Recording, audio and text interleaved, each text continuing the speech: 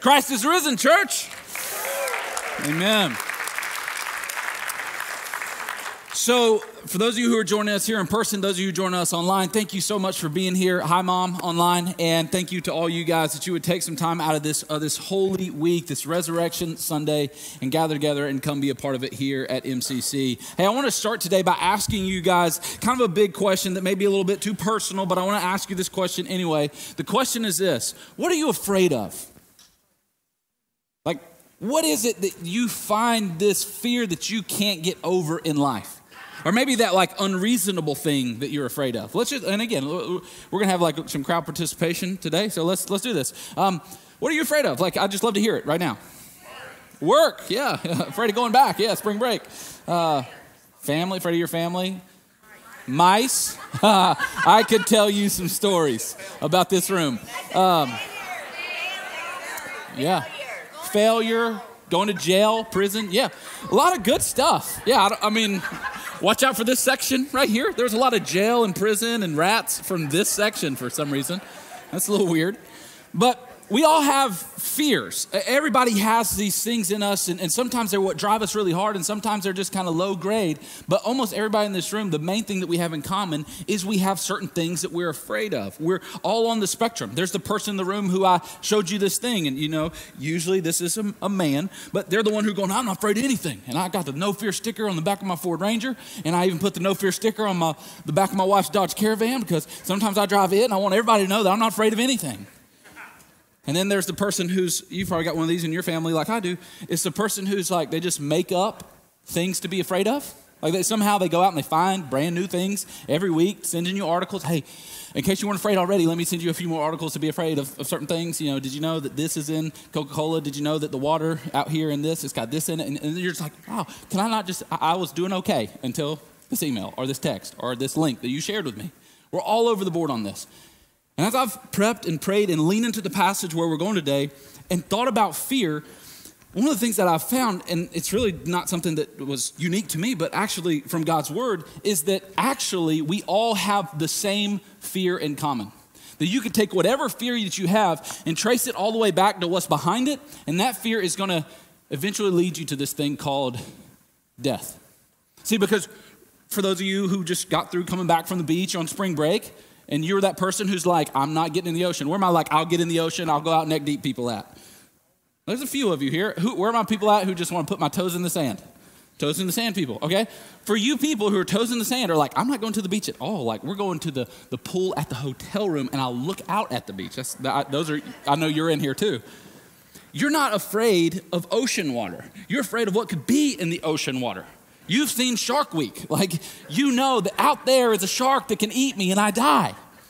And I'd be willing to bet if I made you write down on a postcard or a note card, like, what are you really afraid of? What fear drives your life the most? If you trace that back further and further and further, eventually, you're going to get to, I'm afraid that this thing that I'm afraid of will eventually lead me to death. See, death and the fear of death is a great common denominator. And what Jesus does, and so I want to talk to you about this today. Jesus comes and he actually offers us freedom from the fear of death. And that's going to be the big passage that we lean into today, is because of his death and because of his resurrection, what we're celebrating today, he actually offers us a life where we no longer have to be afraid of death. And I don't know about you, but that's a life that I want to live. Because maybe you didn't realize this, today is not just about coming in and experiencing the resurrection day. See, Jesus died and he rose, not for us to just have one day of the year where we come in and we just say, I want to experience Resurrection Day. He died and he rose so that we could live resurrection lives. Monday through Sunday, our lives would be marked by the joy of knowing that we have a God who's overcome the grave. Now, the problem is, that's not really our reality all the time. And so I want to show you this passage. We're going to read through it, and then we're going to walk through it. We're going to see how Jesus offers us deliverance from the fear of death through his death and resurrection. If you got a Bible, grab it and go to Hebrews chapter 2. We're going to read verses 14 through 17, pray, and then walk all the way through them. Hebrews 2, verse 14 to 17. This is the word of God. Since, therefore, the children share in flesh and blood, he himself likewise partook of the same things, that through death he might destroy the one who has the power of death, that is the devil, and deliver all those who through the fear of death were subject to lifelong slavery. For surely it is not angels that he helps, but he helps the offspring of Abraham. Therefore, he had to be made like his brothers in every respect, so that he might become a merciful and faithful high priest in the service of God to make propitiation for the sins of the people.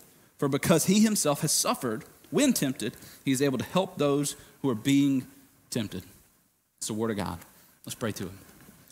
Jesus, we thank you that this truth can be made evident in our actual lives. That these words on these pages are not just fairy tales that we would hope someday would happen. That you actually, through your death, burial, and resurrection, offer us lives where we no longer fear what may happen in these lives. And Jesus, I know in a room with this many people in it, and this many people watching online, we showed up today with all sorts of fears. Fears that lead us to sin, fears that lead us to pull away from the connection that we crave, fears that allow us to do things or say things that we wish we wouldn't have done. God, we are all sometimes tempted to have our lives run by the fearful voice inside our head. But Father, I pray right now in this moment that you would allow your children to no longer hear the voice of fear, but to be led and guided by the voice of their Father. And so, Heavenly Father, I pray in these moments that you would speak through me. I'm a broken man. I'm an imperfect vessel.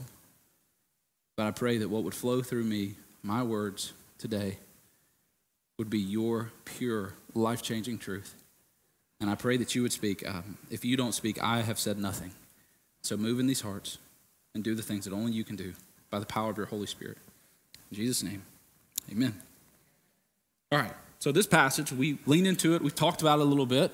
This passage makes this point that Jesus comes and he sets us free and he delivers us from the fear of death. And that's a life that we all want and need to live, a life where we're no longer afraid of whatever may happen in this life, a life where we're not motivated by fear, but we're motivated by faith. And so let's walk through this passage. Right off the bat, the author comes in and he's a pastor to his church. He's writing this letter to help encourage them and spur their faith on so they realize who Jesus is and then who they are because of that. And that's why right off the bat, he says, since therefore the children, now included in that children is not just you as the people, it's also Jesus as your brother, Jesus as the one who is connected with you. And if you go a couple verses up right there, what we talked about last week is Jesus is our brother who's not ashamed of us. He's the brother who is both the one who sanctifies us and the one who is the one who makes that sanctification even possible.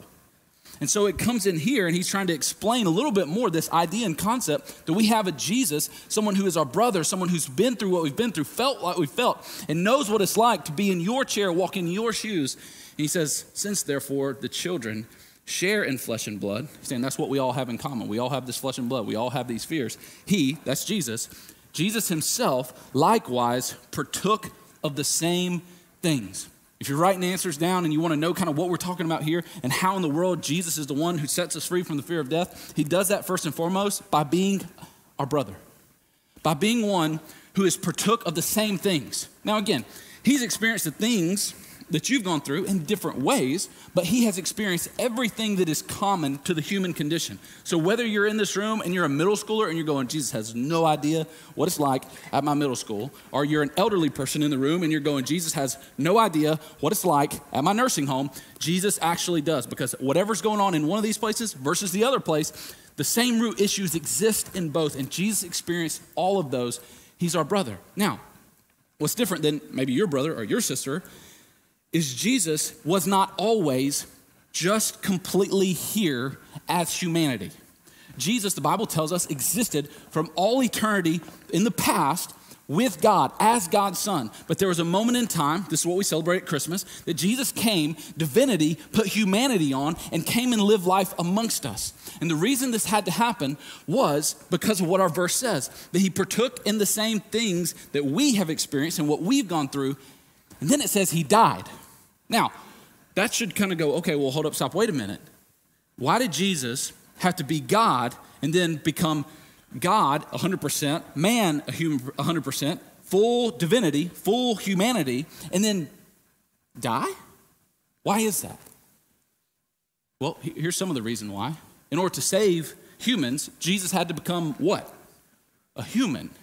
He had to come and live this life and experience puberty and wake up in the morning with bedhead and have people who get on their nerves and experience what it's like to live on planet Earth. He became our brother. He was a God who wasn't afraid to come down here and experience what life is like here. Our passage goes on to say, he's not just a brother who's experienced the same things that we've experienced, but he's a brother who through death, more on that to come, he might destroy the one who has power over death, that is the devil. So what we can see there, bound up in that word death, is Jesus is one who comes and lays down his life so that we may have life. Now, what this reality awakens us to is Jesus is actually then our hero. If somebody, anybody, whether you even accept it or not, if somebody is willing to lay down their life, sacrifice their life for the sake of you having life, do you know what they become? They become a hero. That's what heroes do. Heroes are willing to face an enemy, to lay down their lives for the sake of you being able to have life. So how does Jesus set us free from the fear of death? First of all, he's your brother. He has to know what it's like to be where you are. Second of all, he didn't just come and go, hey man, let's just sit in this really terrible situation that is life down here on planet Earth together. No, he says, I'm actually going to rescue you out of this. I'm going to rescue you from the fear. I'm going to be your hero who sacrifices my life so that you and anybody who would put faith in me can actually have life. Now, when we talk about Jesus being our hero, and we go back to this verse, it should take you to this place where you begin to ask some questions. Now, I've said a lot of words so far. And again, I told you this was a crowd participation message. I want you to take a second and reread this verse slowly. I know you got a lot on your mind. I know you got a lot going on, but would you do God the service this morning of slowing down and reading this passage? And I want to ask you a question. I want to take you to, I want you to do this on purpose. As you read this, I want you to see what questions come to mind. As you see a verse like this, what is it what is it that makes you kind of tilt your head like a dog when you start talking to it? Where you just go, how did that happen? Like, what does that mean? Or what does that mean there? Like, when you read this verse, what questions come to mind? Take a second, read it. You don't have to be a Christian to do this. You can be anybody. Like, just what questions come to mind when you see this passage?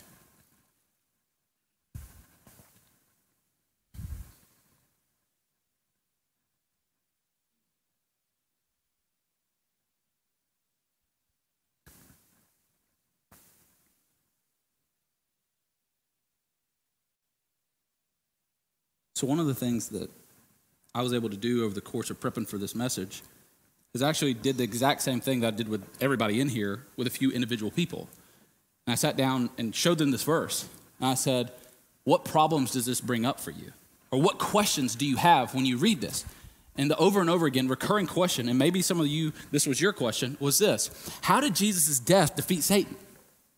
Or why did Jesus have to die? How is it that his death is what destroyed the one who has the power over death? How did death defeat Satan? And that's an absolutely great question. And this is what I'm going to do the rest of my time trying to explain to you, because the freedom of resurrection life is bound up in this. But before we can understand the answer to this question of how in the world did Jesus' death defeat Satan, we've got to understand, track with me here, the connection between your sin and my sin and death itself. And how these two things, sin and death, go hand in hand, and they always have.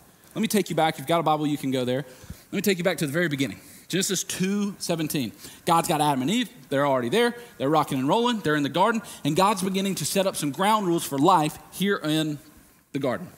He says these words to him: but of the tree of the knowledge of good and evil, you shall not eat. This is no surprising. Some of you have never gone to church or only go to church one Sunday a year. You at least have heard this part. Nothing new here. For in the day that you eat of it, you shall surely die. Pay attention to what's happening. He's going, there's this tree over here. It's got the knowledge of good and evil in it.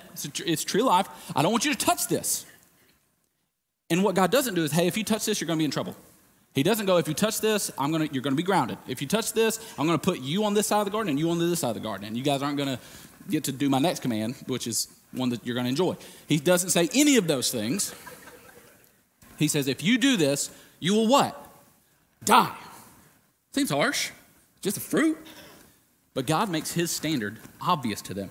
God is not a God who leaves you to your own vices to fill in the blanks about what's going to happen when we don't do what he tells us to do. He says, if you eat of the fruit, if you sin, you die. Paul picks up on this in the book of Romans. In the book of Romans. There it is. Romans 6:23. He says, for the wages of sin is death, but the free gift of God is eternal life in Christ our Lord. So again, there's this governing principle down here in planet Earth, down here in God's creation, where sin equals death. Now, who created and instituted that principle? God or Satan? God did. This is God's rule. God connected this idea that if you sin, it leads to death. Now, who could have probably been eavesdropping on the garden when he speaks to Adam and Eve and goes, hey, if you eat that fruit, you're going to surely die? Satan hears that, and he's like, I know what I'm about to try to do. And he slithers up, and first thing he does is he finds kind of Eve alone, and Adam's not paying attention, and he slithers up to Eve, and he's like, listen, you really need to try this fruit. And she eventually does, and she passes it around. And they fall, and God shows up, and he basically says, hey, because of this, death is going to come. And the curse is now on you guys. The wages of sin is death. And that's why we see so much of the fallenness and brokenness that you've experienced in our world, that you experience even in your own life. It's because we live in a fallen, broken world. And Satan knows these things. So what he does is, because he knows that sin leads to death, he tries to tempt you as much as he can into sin, into the things that you know you shouldn't do. And again, these are God's rules. And he understands God's rules. That's why he does what he does. So let's look back at our passage. He says, since therefore children share in this flesh and blood, he himself likewise partook of the same things. I mean, Jesus comes and he puts flesh and blood on. He lives what we live. Now, what we know about Jesus is he does this same thing perfectly. So he walks through temptation. He walks through people betraying him. He walks through family members thinking he's crazy. He walks through all of those things, but he does that without sin. He feels the pull of the flesh.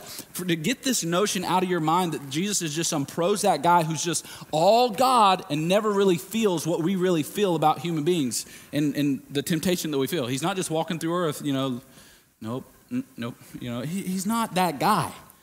The Bible makes it very clear, and Hebrews probably more than any other book in the New Testament explains to us Jesus' humanity and how he felt everything that we feel, but he was also divinity at the same time. And in doing that, it says he partook of the same things, that through death he might destroy the one who has the power of death. And again, remember, our big question is what?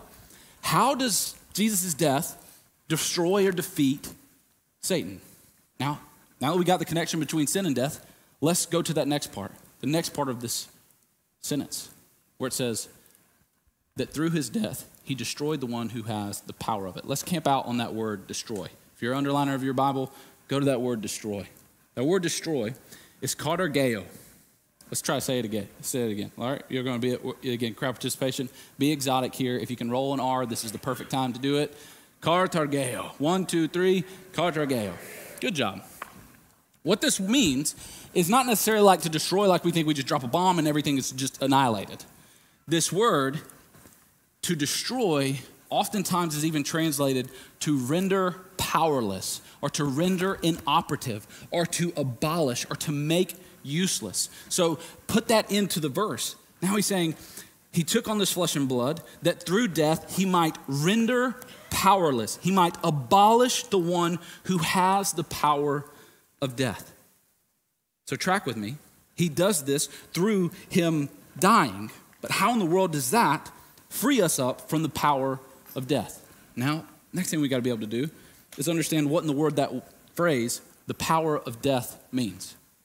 What is this power of death that Satan holds over us? And how did Jesus destroy that? It's great questions. I would explain it to you kind of like this. For every single person who's ever lived, Satan has a giant file cabinet. And within Satan's giant file cabinet are files. And every single person in here, he's got a folder on you. Same way he's got a folder on me.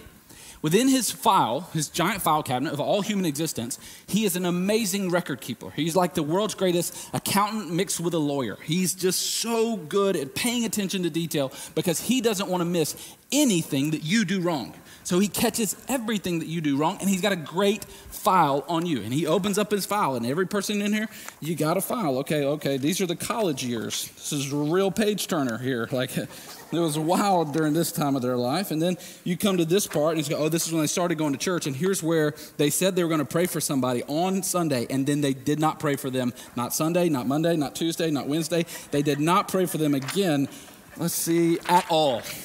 He's got everything. He's got your file. He's got everything that you've ever done wrong on file. And so in the grand scheme of things, this is why it says Satan he holds the power of death. What this means is not that Satan can come and kill you. Not that Satan is the one who holds the power of death, like he's just out here, just looking at people he doesn't like and going, you do something that's way too good. And he's like, that's not what this verse means. When it says he holds the power of death, it means he's got your file. It means he's got the proof that you have sinned against a holy, righteous, perfect God. Now, back to this God's rules and regulations and the connection that this God put between sin and death. What did the God that Satan hates say happens to people when they sin? They die. Now, that's what Satan really wants to happen. He wants you to die. But what he knows is he can't kill you. But the thing that can kill you are your sins. So he keeps a great record of every single sin that you have ever committed. And when the Bible says that up until Jesus is on the scene, Satan has the power of these, what that means is that at the end of anybody's life, they would come to this moment where they sit before the judgment seat of God. And Satan is going, all right, God, I'm going to levy your rules here. You said that when they sin, they die. And here's their list. Here's Trent's, here's Susan's, here's Bill's, here's all these people. When you stand before him, here's their list. Here's why. Death now is a doorway to destruction, a doorway to separation from you because they got a file. And listen, you got a file. He's got a list of everything that you've ever done, everything that you're doing right now, because probably in some stuff, and he's got a list of everything that you're going to do. He has every bit of that on file. Now, before you freak out, remember, we have in Jesus someone who the Word tells us very clearly has destroyed the one who has the power of death.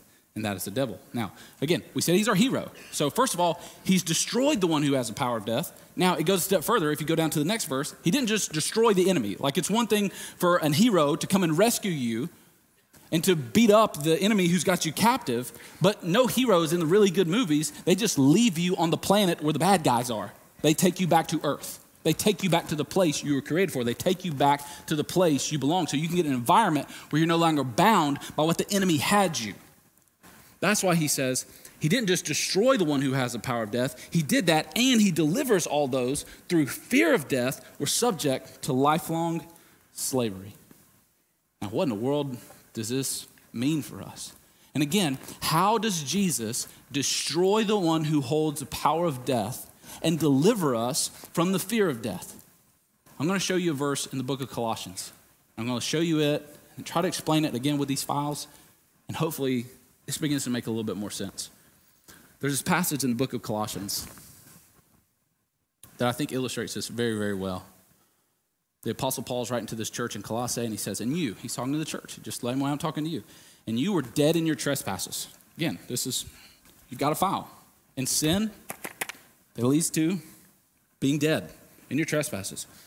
And the uncircumcision of your flesh. Basically, that was what I was saying. Your flesh just did whatever it wanted to do. There was no bound on your flesh. Like, it did everything that it wanted to. Eat what you want to eat, sleep with what you want to sleep with, drink what you want to drink, don't do what you don't want to do, everything. Just go as far as you want to go.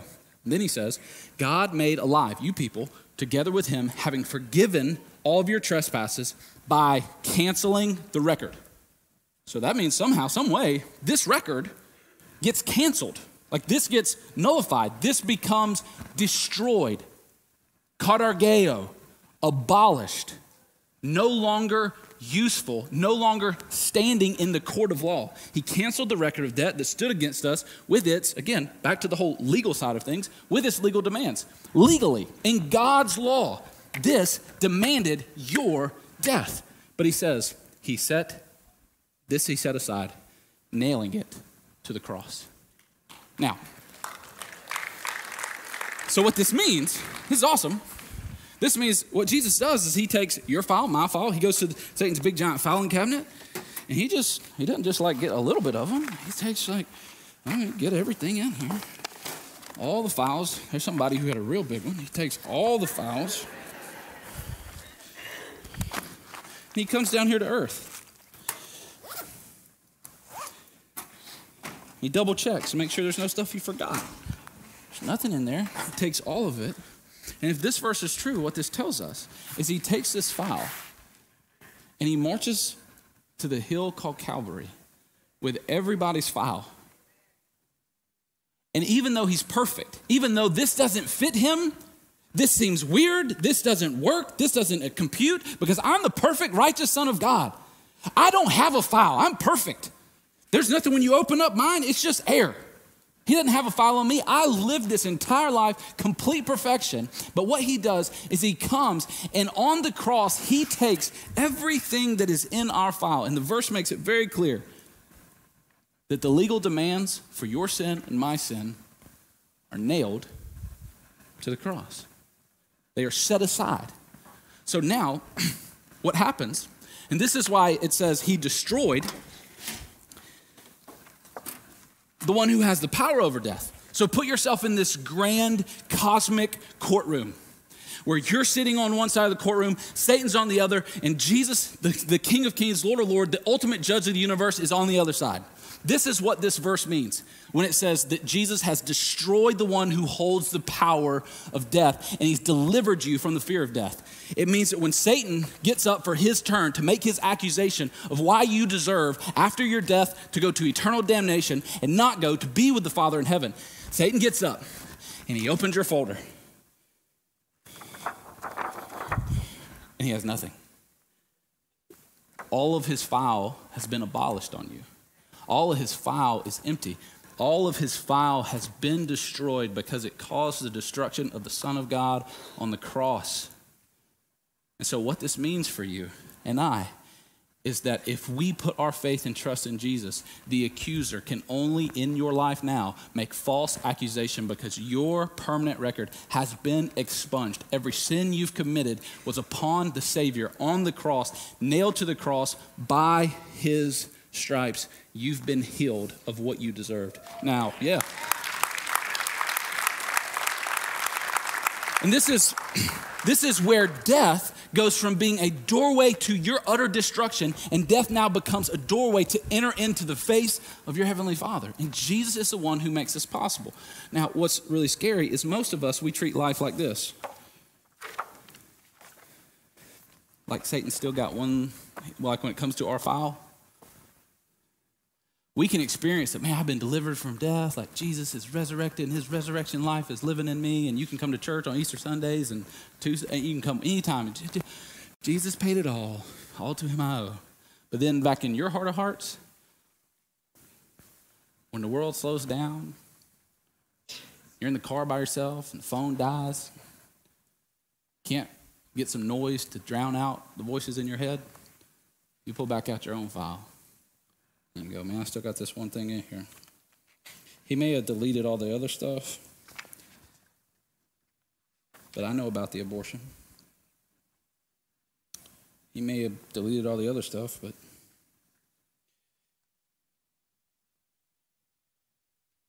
he knows, and I know, and God knows that I hit my wife in 1993 when I came home too drunk. He knows, and I know that maybe he's freed me from my sins, but I still struggle with the same sin. It's here, and this is the only one that's left on the page. Can't get it to go away. And so this is where you got to understand. Many people in this room, you have experienced salvation. You've experienced this truth and reality that you, right now, you no longer should be afraid to die. Because you know when you die and you stand in that courtroom, you're going to be forgiven. So at the judgment place, you're like, I'm good there, but then you continue to live a life that is bound as a slave to fear because you think these things that are that are in here are really not in here. You think that there's stuff in here still, and it's not. If you've been forgiven, you've been forgiven. And what's the problem is this is where we all live. This is where we live in this slavery to fear because we don't realize that at the crucifixion, we're delivered from death, but at the resurrection, we're delivered from the fear of death.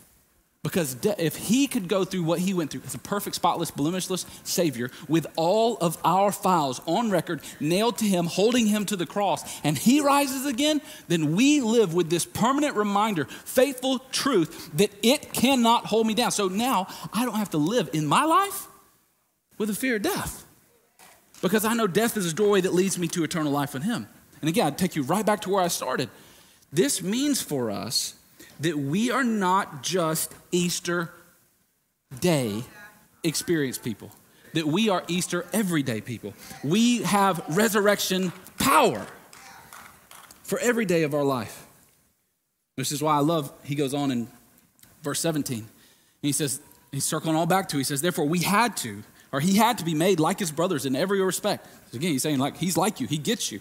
So that he might become a merciful and faithful high priest. The priest is the one who intercedes on behalf of God and man. And wouldn't it just be like our God to send a man who is God to intercede between God and man? That's who Jesus is. He's this faithful high priest. He's merciful and faithful and a priest who intercedes because he wasn't the one who went out and got a lamb or got a goat or got some doves and then sacrificed them on our behalf. But he is the priest who becomes the lamb, who becomes the blood and becomes the one who lays his life down sacrificing for us. And that's why he can make that payment, because it was his blood, not an outside resource. That's why it says in his word, he's a merciful and faithful high priest. Mercy, a little bit different than grace. Mercy is when you don't get what you deserve. Grace is when you get something that you don't deserve. So when it says he's a merciful priest, that means that he does not want you to receive the punishment that you deserve. And the reason he does not want you to experience that punishment is because he took it. Remember, Satan, who has a file on you, the things that Satan can do in your life is not being able to kill you. Nobody, if you go to hell, and I pray you don't, but if you do, it will not be because of Satan. It will be because of your sin. So Satan's number one job, like what he's all after, is getting you to miss out on forgiveness. Because when you miss out on forgiveness, you miss out on the opportunity to know that you are forgiven. And I don't have to live my life based off of fear, based off of these things, because I know I have a merciful high priest who took what I deserve instead of giving me what I deserve. And on top of that, I have a faithful high priest. And I love this.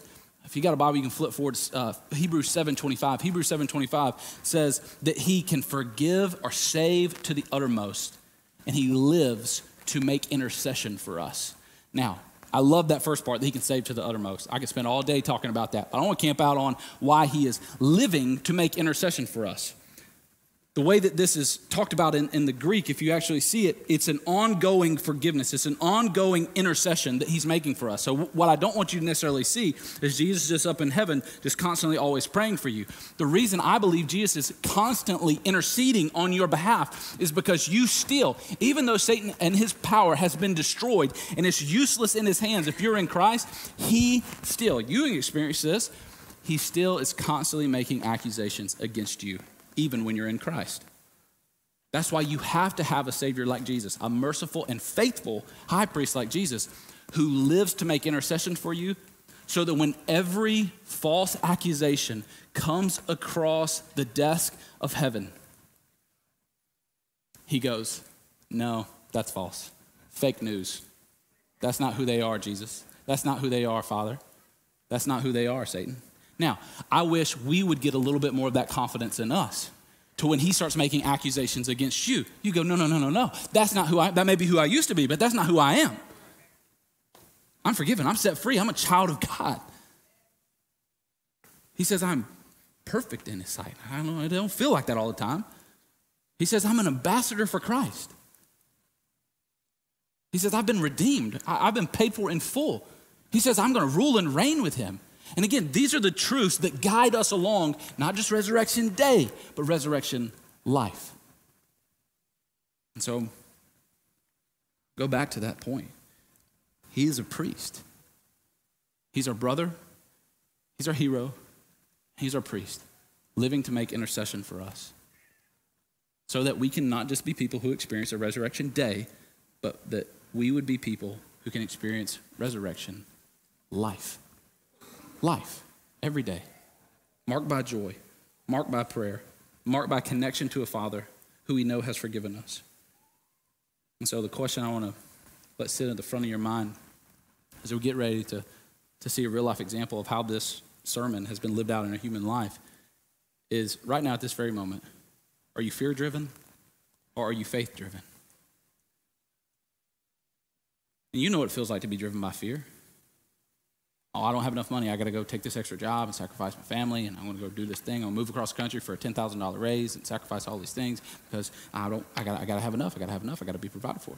Or I'm going to sacrifice my own purity for the sake of looking at something I shouldn't look at to be able to experience the pleasure that I want to experience because this life is maybe all there is. I've got to get this now. Am I driven by faith or am I driven by fear? If you're in Christ, friend, and you know if you are, if you're in Christ, please realize you've been set free. You've been set free from the fear of death.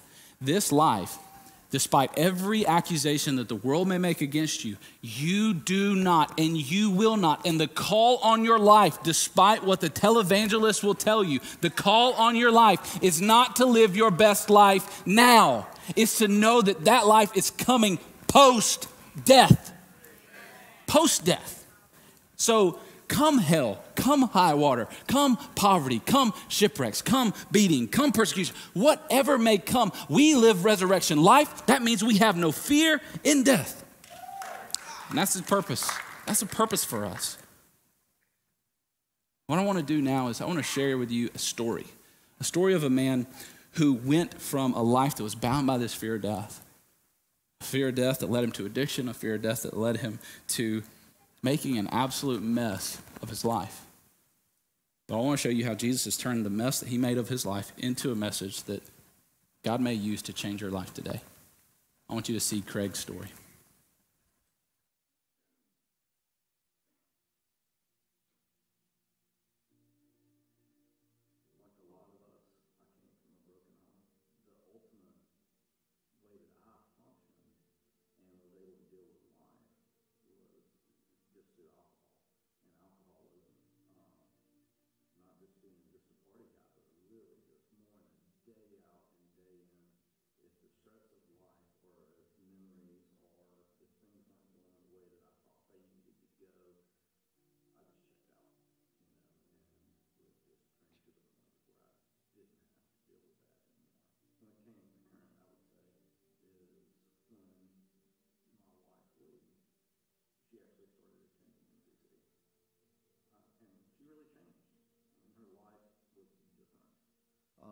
My life was not different.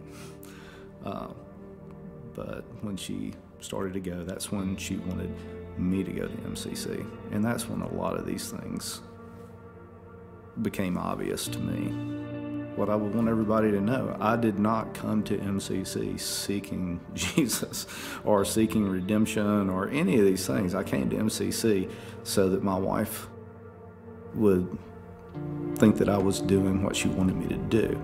At the back of my mind, I'm probably protecting the fact that I didn't want to get divorced and I didn't want to lose half of my stuff. So that's why I came to MCC initially. But I think we'd be remiss if I didn't tell you the story of how the world came crashing down. And Lee was in Birmingham. She was helping her sister move. And we just had some things happening in our life And in our family, they just brought up a lot of bad memories for me. And I tried to, one night, find comfort in the bottle of a whiskey bottle. And unbeknownst to me, I don't remember leaving my house, but I decided driving would be a good idea, even though I don't remember deciding that. What I've been told in hindsight now is that at 3 o'clock in the morning, when Lee finally found me and I was at the hospital, that she drove back from Birmingham, Alabama. And the first thing I remember was waking up and seeing my wife's face in the hospital. After that, we went home. I took a shower, and she laid down in the bed next to me and she told me everything was going to be okay. And then she asked me if I needed some time to be by myself. And I said, yeah, I think that would be a good idea. So she prayed for me, and then she left. And it was that moment when I was alone. I think we've all heard about people when they say that like someone's been dead in the hospital, or like they thought they were dying and God gave them like this helicopter view of the room and they saw all these things happening to these people. Well, I kind of had a helicopter view that if the shoe had been put on the other foot, and if this had happened to Lee, the things that would have spewed out of my mouth, whether it's like she's going to lose her job. Do you know how much our insurance is going to be? What's going to happen when the people you go to church with find this stuff out? You think you're a good Christian. What she had, I needed. And that was really the first time in my life. When I've told this story before, I'll say I had prayed for a meal, and I prayed because I was supposed to.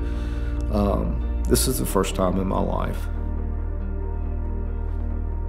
with my face on the floor, with my posture correct, that I prayed to my Father. This was the moment when I was no longer on the throne of my heart. It was given to God, but it was also, I had to be pushed off this throne, okay? And that's when I was on the ground, and I looked and willingly gave it up and said, this is yours. I'm not qualified to be here anymore. So I can't do this life without you. I definitely don't know what today is going to look like after this. But that's when my life changed.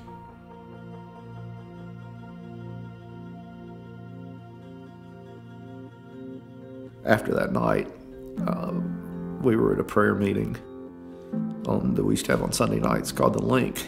And a couple of guys that I knew came up to me and told me that they were starting something called Joshua's Men, and they really wanted me to be involved in it. They were smart enough to do that in front of my wife, so she said, yep, he'll be glad to do that. And I found out that I think it was 12 guys, and I think 8 of them were either elders or former elders of the church. And, you know, I'm a week and a half away from waking up in the hospital, DUI, just thinking my life's over. Definitely don't feel like I need to be in a room full of these godly men. But it was life-changing. And the thing that I think that's important for this story is we're about 3 or 4 months in, and we were told that we're going to give our testimonies. Okay, and so I worked really hard for a couple of weeks to craft the story that I was going to let them hear. You know, so obviously I'd not completely been crucified to my flesh, because I still was ashamed of a lot of the things that had happened. But I had my whitewash story that I was going to let them hear if I was called upon. And that night, the first 3 guys that went either talked about their struggles with alcohol or their families' members' struggle with alcohol, and how families were torn apart and how God had redeemed their lives. And I told you about the first time I prayed. That was the first time I know, like, the Holy Spirit just said, okay, here's what's coming out of my mouth, you know. And I was transparent and told them. But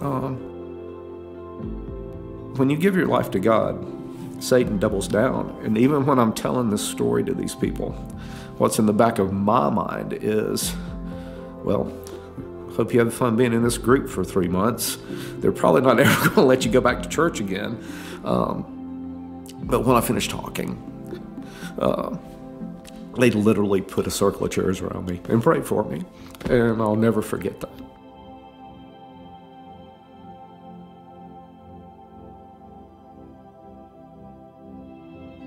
The first thing I would do is I would say, get in the open, okay? Because when things, the light is what heals, okay? And find someone you trust and let them know what you're going through. That's the first thing I would say. One of my favorite quotes is that solitude is a gift from God and isolation's a tool of the enemy. And you left to our own devices, to our own flesh, you're not going to get better. When the words come out of your mouth, when you confess, confession is the first part of healing, okay? You're going to be scared what this other person's going to say to you, but you got a pretty good shot. You got a pretty good chance that they're going to put their hands on you. They're going to pray for you.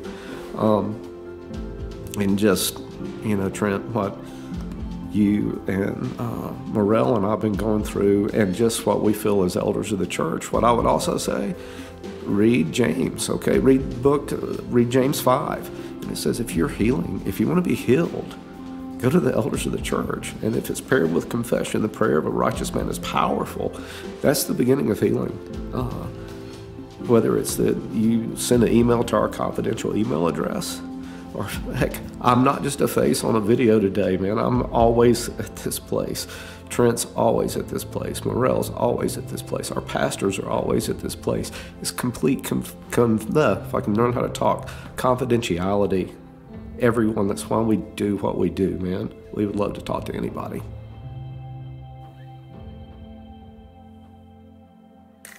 Amen.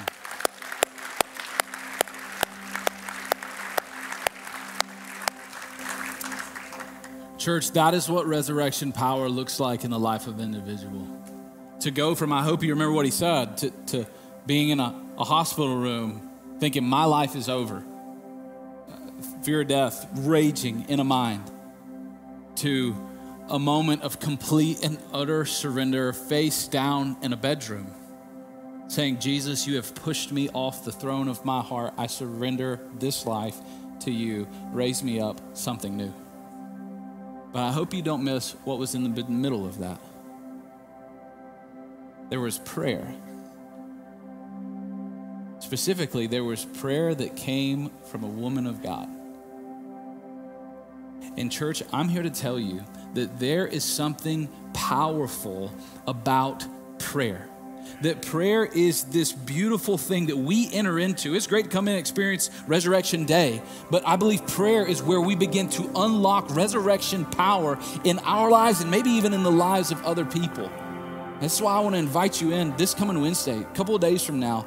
We're having a night of prayer, a time where we at the church gather together to not just be a people who go, okay, we're going to get in here and we're going to just rah, rah, rah and celebrate Resurrection Day. But no, we're going to be a people who come and believe that the same power that rose Jesus from the grave is a power that can manifest itself and heal our wounds where we're at.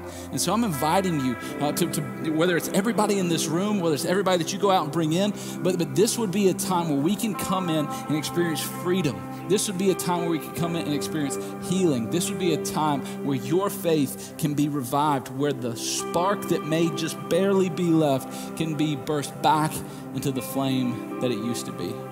And so I'm inviting you out this Wednesday, 7 o'clock. Cannot wait to be with you. Now, as much as I'm looking forward to Wednesday, we don't really have to. We can experience resurrection power through prayer right now as we take communion. See, communion is a special moment where we, and if you don't have it, you can go get it back there in the back. Communion is a special moment where we take of Jesus' broken body for us. Jesus has poured out blood for us, and we are reminded yet again that this is the brokenness that made me whole. This is where this life was given so that my life could be one that experienced resurrection. And my prayer as you enter into a time of communion with your Father, communion with your Savior, communion guided by the Holy Spirit, that you would ask this question: where has fear led me that you want faith to direct me? Where has this fear led me where you are not here? so that I can be delivered, I can be set free, and I can experience resurrection life.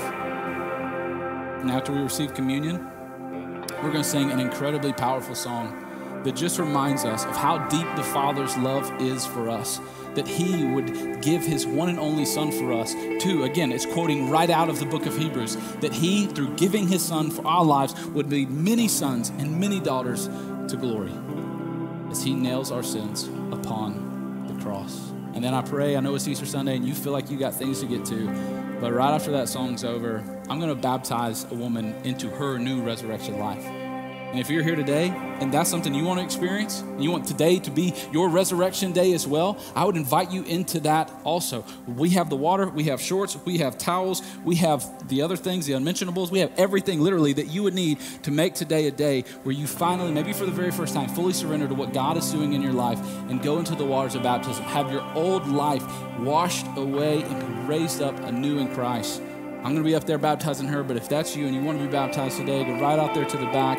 One of our elders is out there, and he'd love to help you get up to Sky Pond, and we will baptize you today. And before all that, go meet with Jesus. Talk with him. Taste and see that the Lord is good through communion, and then we'll sing, and then we'll join the angels in heaven as we celebrate someone that was once lost, fully found, resurrection life. Let's pray. Jesus, we thank you. Move in our hearts as we speak with you. In your name.